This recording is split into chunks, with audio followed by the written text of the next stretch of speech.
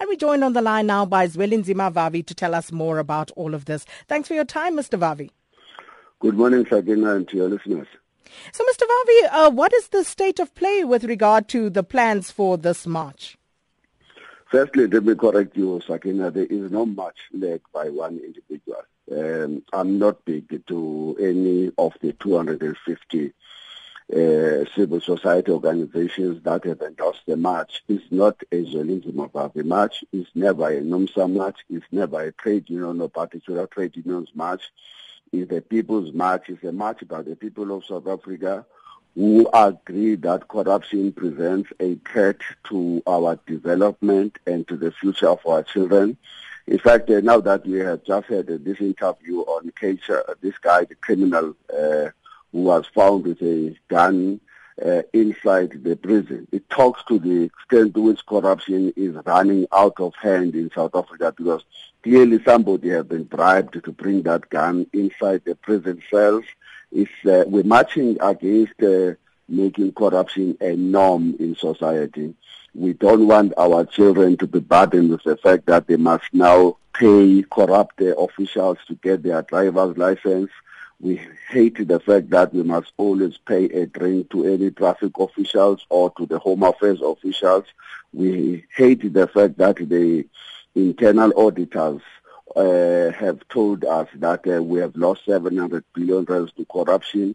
We hate the fact that the previous Minister of Finance have told the country that we're losing 5% of our infrastructure budget to corruption, which is estimated at 25 to 30 billion. We hate that we're losing billions of rands to illicit cash flow, cash outflows to this country amounting to billions of rands that could be used to create jobs in South Africa, as well as to this what they call the mispricing.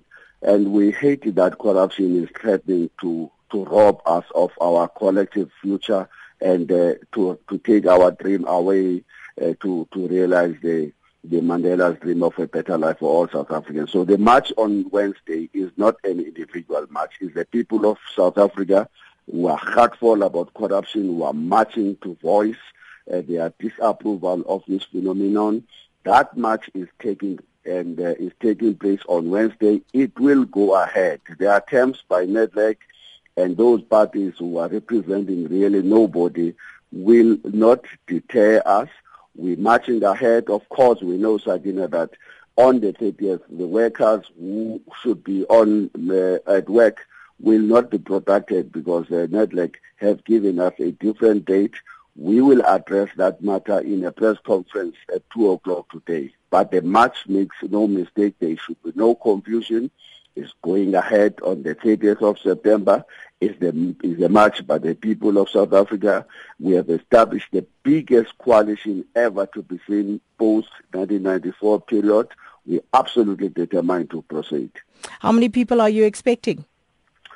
We will, of course, now that the workers will not have a full participation because they don't have a protection from the law, we will have a significant scale down of the numbers. But still, we've done so much well. This is the march by all, for the first time in South Africa. Never will you ever see again Christians marching alongside the Muslims, the Hindus, the Jews, and never will you see again students, the youth, the women's organizations, and a host of other mass-based and NGOs marching together in a united fashion to say no to corruption.